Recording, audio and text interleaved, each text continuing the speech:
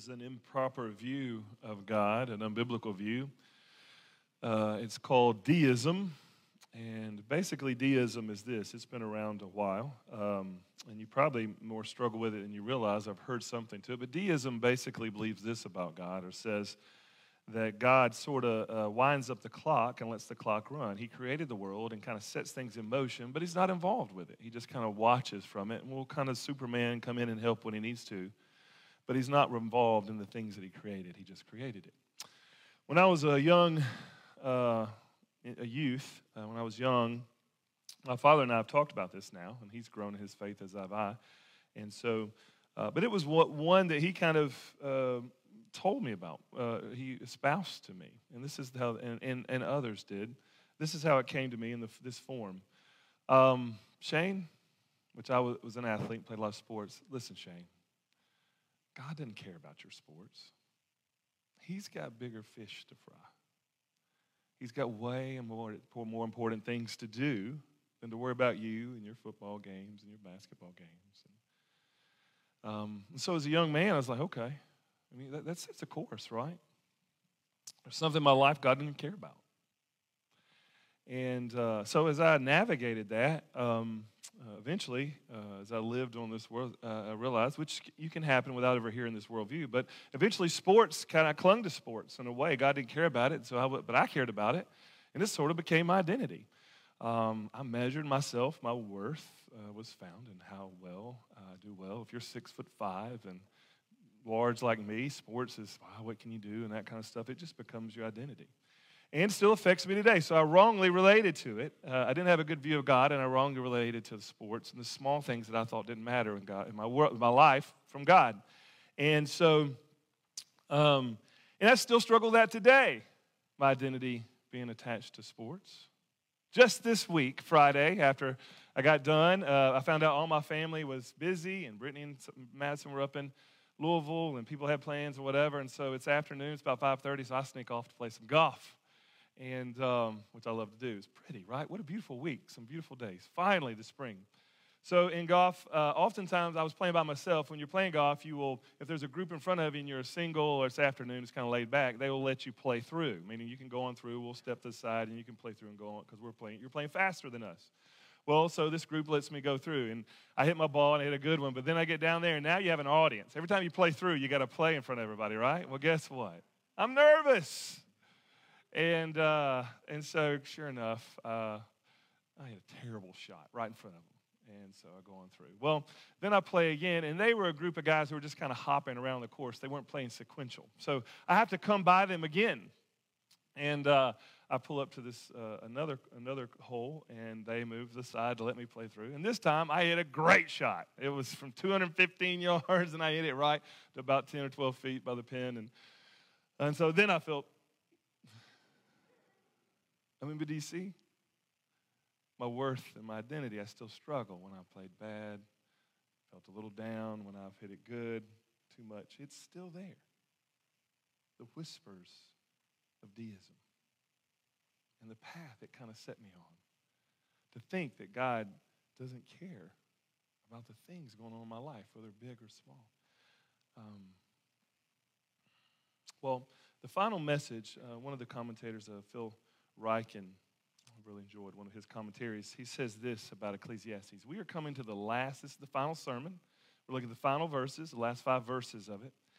And he says this is his quote: the final message of Ecclesiastes is not that nothing matters, which I know that's a double negative, right? But the final message of the Ecclesiastes is not that nothing matters, therefore, but that everything does. What we did, how we did it, and why we did it will have eternal significance.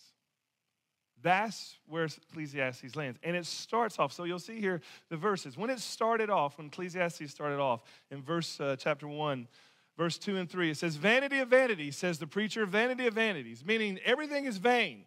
And verse 3, it says, what does man gain by the toil? So I'm going to show you that even if you try to have gain and work and find profit, you cannot find profit anywhere in this world. It is vanity of vanities.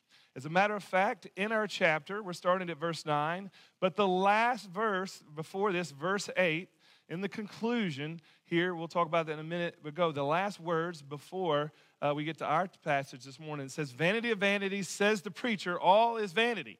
And so the book actually has just ended and is talking about aging and death in verses 1 through 7. And verse 8, which our studies had a great discussion around that. We went really long about the aging and what aging does to us. It's an incredible passage there.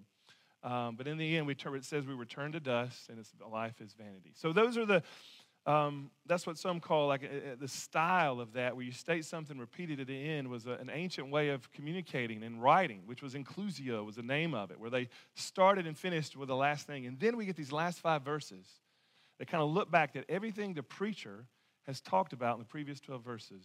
And the conclusion is everything matters. It's not that nothing matters. Actually, everything matters.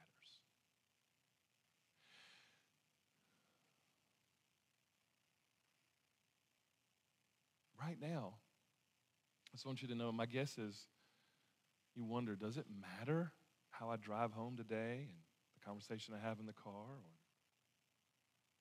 And my guess is if you're like me, some of you wonder, we're in the middle of nowhere in this populous town of 15,000 and 30,000 in our county, and it's rural, and we're here, and there's 8 billion people in the world. Does God care about the small things I do today? If we don't believe that, then you'll wind up like I did with my deistic view. You'll have a hard time relating in this world to the things of this world. But Ecclesiastes ends and says, everything matters. Now, it doesn't create pressure. Let me just say that on the front end. It doesn't mean, oh no, everything, because it doesn't create that. What it creates, and it seems to create and should create, is relief. And if it creates pressure, then you've overextending how things matter. Now the things that in life have become everything to you instead of God. But all things matter. And we looked last week at why. It was in verse 14. It's because he's judged, that he will judge all things. Every hidden thing in that is that everything matters. Why? Because God is judged. Today, we're going to add to that and finish with this. The reason it also matters is because God is king. And really, those two things go hand in hand. He could never judge everything unless he was king and could bring everything to the point of being judged. They work hand in hand. He is the king and the judge. And we'll look at that today. And here, let me just read. This is what the rest of the scriptures, this is what it tells us. This is what Paul said about Jesus. And this is what we learn. Here's why everything matters as king. Why does it mean everything matters? Look at Colossians 1, 15 through 18. He is the image. He's talking about Jesus himself here. He is the image of the invisible God, the firstborn over all creation. For by him all things were created in heaven and on earth, visible and invisible, whether thrones or dominions or rulers or authorities, all things were created through him and for him. And he is before all things. And in him all things hold together. And he is the head of the body, the church, and he's the beginning, the firstborn from the dead, that in everything he might have preeminence. Do you see that? Why does everything matter? Because Jesus is ruling every single thing. You would have to say that life is vanity and say to him, you're vain, God, because you're ruling it. He is ruling all things, and that is a profound, deep thing. You notice how it says there in Colossians 1, he created it, and then he rules it, and he's involved with it. There's the deist. It's not deism. It says that everything at this very moment is held together. Why? Because of him. The molecules that make that metal on the chair, the molecules are being held by him. The billions of cells in each of our bodies and the 8 billion people are being held together at this moment. They're working and being held together. The taste buds that Kevin talked about, 500,000 that we all have on our tongues, each with a unique purpose and taste. All of those are being held together and functioning. Why? Because he's ruling and holding them together. Without him, they would all cease. You cannot conclude life is vain if you worship the living God.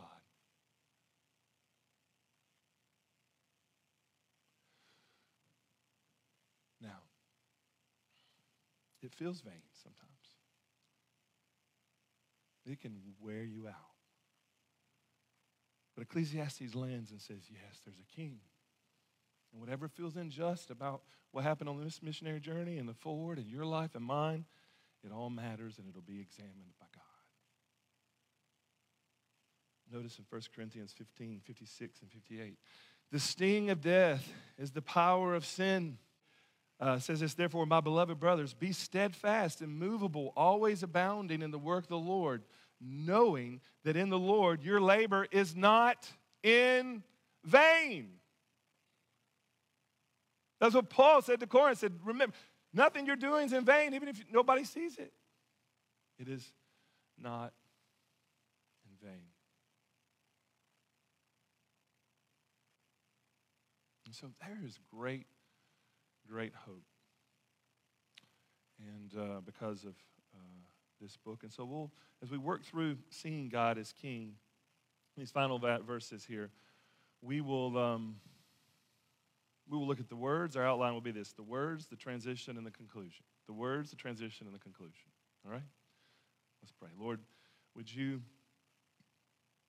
help us as we transition this? Would you bring Ecclesiastes, that is such a thoughtful book by you, to us? Would you bring it to a place to where we really land at the same place that believe that the writer and the Holy Spirit, you wanted us to land. In the name of Christ we pray. Amen. All right, we'll look at the words here, and this is looking from verses 9 to 11, and you see that. It's talking about the words, and in verse 9 it says, besides being wise, the preacher has taught the people knowledge and weighing, studying, and arranging many proverbs with great care. The preacher sought to find words. You see that, of delight and uprightly. He wrote words of truth. The words of the wise are like gold. You see the words is mentioned 3 times. So one way to finish here is, what do we do with all the words that the preacher has given us? What do we do with those? And what I want you to see is first of all, just that you could tell he gave great care and thought to what he prepared for us. And that he was working in what the teacher was saying, and even arranged them in a way that would be truthful and loving and delightful to us. So the first thing just to know about these words is that they were very logical, and they were truth and oriented. Now, they weren't linear logic, which is what we like as Americans. It was more logical into their form and type, but there was great logic and thoughtfulness to it. It also had tons of artistic beauty to it. If you were to really study and get down to the deep dive of what this style was and what the debate was like in the philosophers of the day, this was a beautifully written group of words that was given. As a matter of fact, I didn't write those down today. There are numbers of quotes by famous people who say that they were non-Christians and say this is their favorite, one of their favorite pieces of writing to read. And it was written very eloquently in a beautiful way. And so the words were put together for us in that way. It's why, there's a time for seasons, those famous words that people put. There's a song written about it, right? A time for change. And people use those words oftentimes in marriages and ceremonies. So there's some artistry to it.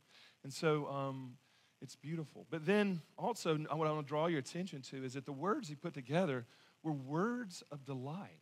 Now, what's interesting is that most people feel like it's just such a Debbie Downer, like dark book. And yet there's lots of delight and enjoy and a push to enjoy the gifts of God and what he's given you.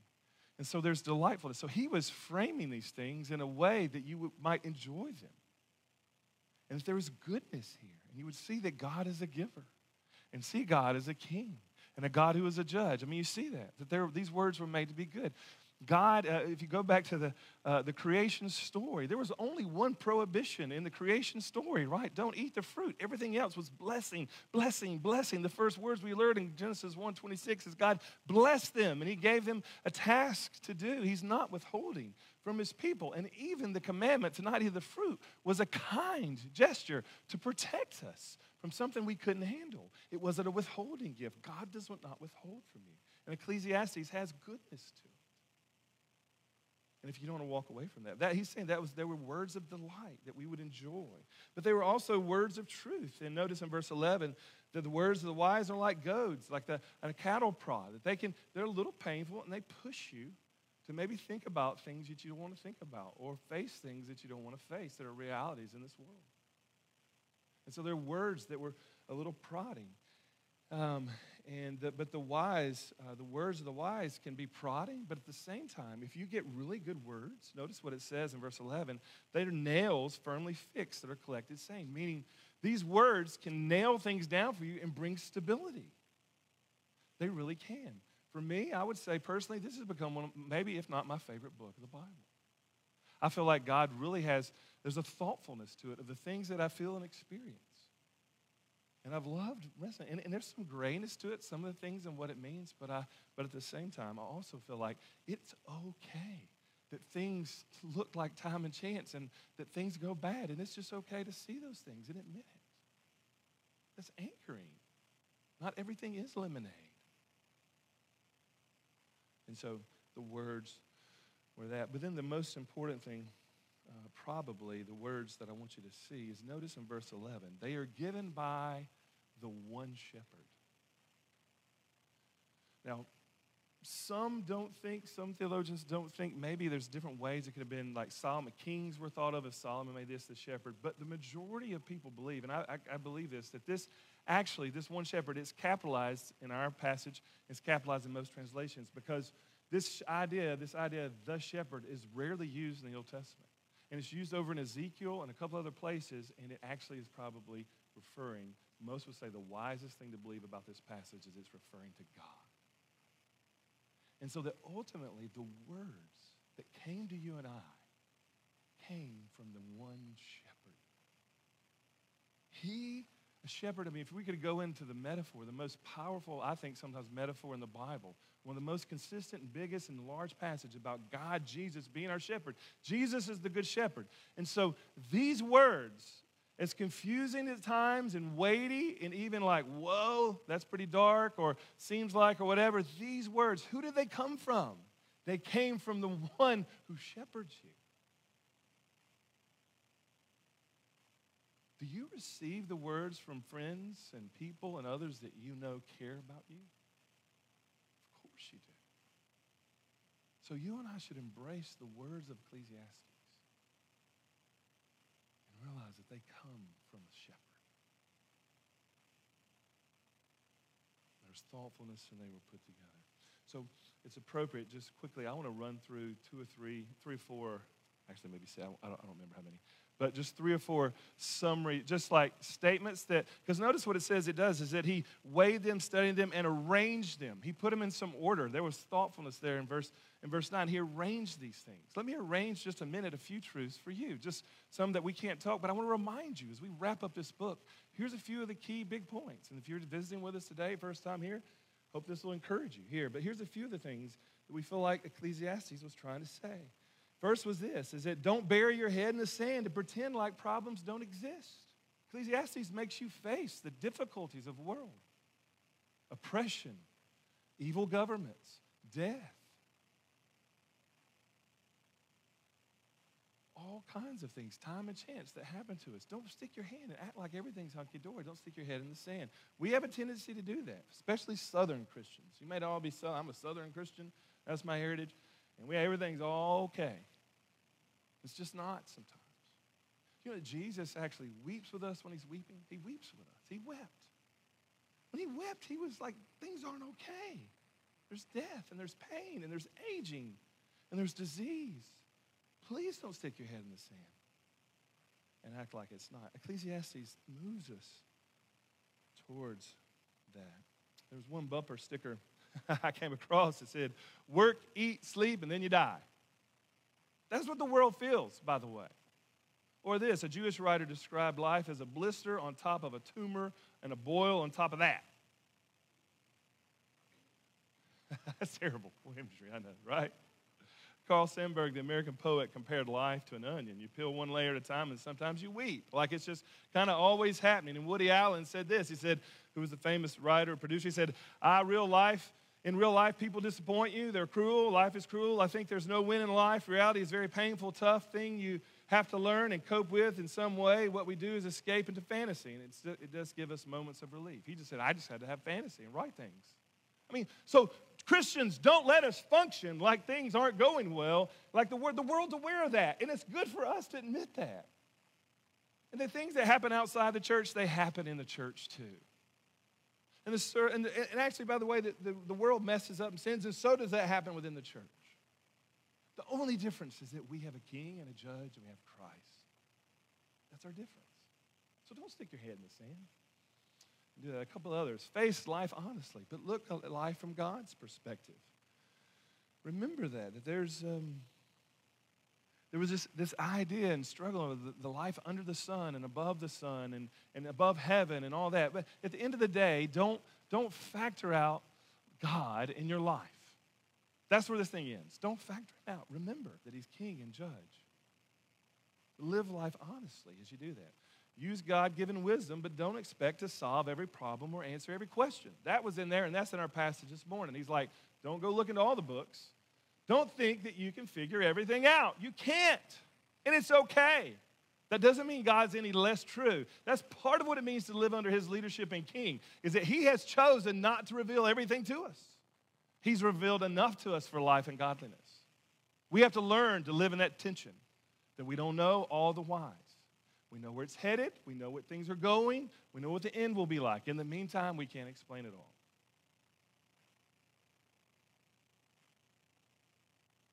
Others, just enjoy the gifts of God that are penultimate, but not ultimate. Penultimate means the next to be an ultimate. The ultimate, the gifts of God, enjoy them. We've looked at that for a long time, that gifts of God, receive his gifts, enjoy them, but don't look to them for your gain or your profit. The same as that. I didn't learn to enjoy sports for what it is. It was a struggle, and I started to learn to it for my own gain in life, and now I still struggle with that. God's gifts are to be enjoyed in relation to the giver. They're tastes. Don't run away from them. Use them. Enjoy them. Eat them. Drink them. Enjoy the gifts that God has, but remember the giver. That's been one we've looked at. And then the other is just that death is coming, so be prepared. That was the reality to face, and it's hard to face it in your youth, but it says be prepared for that. And the last one, we're not king, but the king, there is a king. And part of what Ecclesiastes reminds us is that one of your conclusions, when you encounter these things that you don't know why, and you encounter things that you realize you're not in power of, and you see oppression that you can't change, and you see circumstances that you can't fix no matter how hard you try, what you continue, what you learn is you're not king. But here's what also Ecclesiastes tells you. That he's a giver, that he's a shepherd, that he's a judge. He's just. That's what it tells you it's like. So don't, may that land on us well. And so when I think the tendency, and I've done it, and it's one wrong way to interpret it, don't make this statement. Let me just say this. Don't say, well, everything's just vain. Nothing matters. Vanity of vanities, meaningless. That's not the point. It is. That's not it. Everything's vain. No, everything's not vain. It feels vain. And how we encountered it, but the Bible says otherwise. Everything matters. And it's okay to look at it and say, it just doesn't feel like walking up tomorrow and going to do this job that seems no menial. Matters. But in God's scope, it does. As an image bearer, and we would look at that later. So we've looked at that before. So then the transition, a couple of transitions here. That's the biggest point, the words maybe. But we moved into the transition. We look at the words that he gave us and he packaged for us, and that they goad us and that they're also bring stability for us. Verse 11, notice this, the words of the wise are like goads. But there's a transition, and the transition happens there in verse 12. And I want to highlight, there's multiple transitions going on here at the end because it's sort of abrupt. Like, it's a sort of abrupt between verse 8, which we didn't have this morning, the vanities of vanities, and he's talked about aging, where he kind of says what he stated from the beginning, and then this transition happens in verse 9. And notice that it says there in verse 12, you see the beginning, the first two words, my son. So, one transition that is happening is that from verse 9 to 14, it's not much. But the author, at this point, it's like pausing and saying, okay, now it's time to tell you, interpret a lot of that stuff that we heard from the preacher. He's going to summarize it and make sure that his son understands it rightly. There's a transition. Now, there's lots of debate over who the writer is. As a matter of fact, some think that these last 9 verses are what they call a narrator or a frame narrator, meaning that someone started the book and finished the book. It could have been Solomon, and he let someone else do the teaching in the middle under his tutelage. And at the end, when he finishes, Solomon then trains his son. That's one. It could have been Solomon the whole time. It could have been someone with a persona of Solomon. It could have been multiple authors. I don't know. And actually, it's okay to not know. That doesn't change in the meeting, right? We have a weird relationship with certainty. We think we have to know certain everything in order to be okay. That's not true. You're not even certain you're going to make it home today, and you're okay. We live with lots of uncertainties. But there is, what I want you to see here is that there is a transition from what has happened in the first 12 chapters up to verse 8 to here. And the transition is he's interpreting. He actually moves to the third person. And up to this point, it's been I, and he says, now the preacher says this. And so there's a transition, and it's happening. It's important to see that there is some summarizing and putting things in perspective. And actually, when you think about that, the last statement was that nothing matters. I think he's correcting with the person who has been writing for the 12 a little bit, saying, no. All things matter. You see that? There's a transition. Another transition that's happening is that you'll notice at this point, notice the shepherd, the name of God that is given there. And there's a new way that God's kind of being referred to in these last verses. There's a transition. Did you know this, that the word Elohim is the word that's used all throughout, the only word for God used in the book of Ecclesiastes. Elohim is basically the name, a common name that was used that meant like all-powerful, supreme authority for what God is and who he is, all right? Up to this point, what the Elohim, it's interesting, the Elohim is the word used, and Jehovah is not used in the Old Testament. Jehovah was the name of God's covenant people. Elohim could often be used by the general public as what they referred to God. Like if you and I were to go out and to hear somebody just say, well, just give prayers to God or thanks to God, in general, most people would refer to a God that's up there ruling and over the creator of the world. And Elohim was the one that was adopted by most people that day, particularly the Jewish people, or that those who were outside that they were encountering. So Elohim, I know that's saying a lot, but there's a transition. I'm trying to point to this transition. Jehovah's not been used. Probably in the first 12 chapters or the first 12 chapters up to this, it's been Elohim in a distance kind of general way, that it's not to God. He's referring to God and kind of assent to God, but here it moves into the covenant kind of relationship. It's a deeper. So Elohim is used in verse 14 when it says to fear God, but now it's moved. The only way you would have been able to notice if someone really knew the difference between the Elohim they were using was how they talked and lived according to this God. And so all of a sudden, it's moving. What I want you to feel here is these last 5 verses. It's moving from general God under the sun or what that, and it's moving into a more intimate understanding. This Elohim is also our shepherd. And this Elohim is also the one to be revered in all of. And so as he makes that transition, it's beautiful. And the last one, transition, is this. Is that the other transition going on is I want you to see that language there, notice in verse 12, that the language he uses is this, is my son, be aware of anything beyond these of my many books, that there is no end. I think that there's a transition to kingship or to humility, and it's garden language. Do you see that? You remember the garden story was that I'm blessing you, and here's all these things, but I'm going to put a tree right in the middle of the garden that says you're not God, and remind you of that you can't handle all the knowledge in the world. I'm God, and you're not. And it's a transition that I think to humility. It is humility saying, listen, you can study, and I gave you all these words, but don't go overstudying. You can't figure everything out. Don't seek knowledge, which, by the way, I wonder what the writer would say about the internet and the information, the data that we have. Like, he would say, you can overextend. Don't think you can figure all this out. That's the same story of the garden. It's a transition to the end here of humility, that you're not king, that you're not God. Do you see that? And by the way, the baseline way to be, what is the most baseline fundamental thing that's true of a human being? One of the most baseline things is that you and I are human beings and we're not king. We're humbled.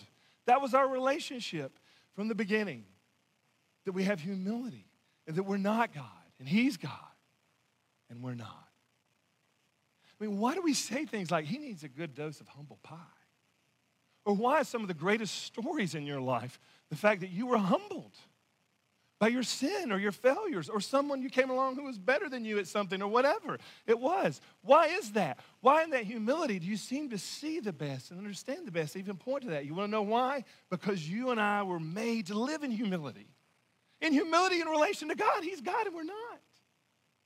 Jesus Christ, what was he known for when he came? He humbled himself. His function as Philippians 2 tells us, his function as a human being was in all humility. The fact that he became a human being was humility. So that's probably the most important transition. He's transitioned them in, you're not king. He is. So we get to the conclusion. And we flip to that, and the conclusion is this.